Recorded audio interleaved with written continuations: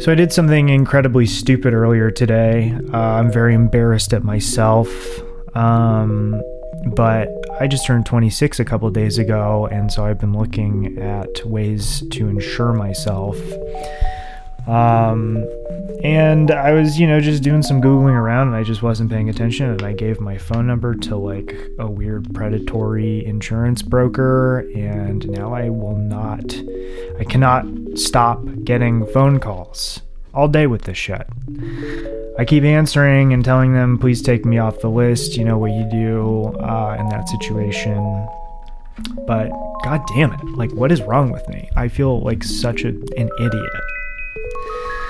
Anyway, you just heard from Babes in Toyland. The song is called Magic Flute from Fontanelle, which I just found out was produced by Lee Ronaldo of Sonic Youth, which is cool. They're from the Minneapolis scene, kind of part of that Riot Grrrl movement with, L7 and all those bands.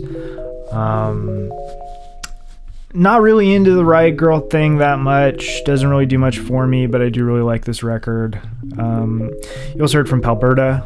That was Big Bad Want from their newest record that came out a month or so ago called Palberta 5000.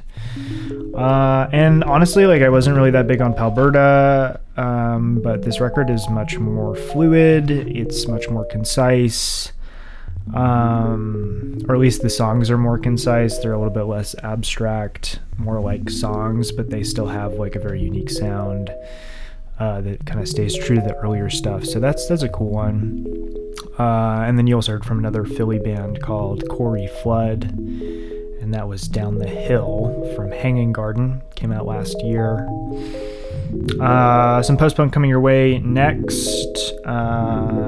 Gang of Four, Young Marble Giants, and here is Public Image Limited.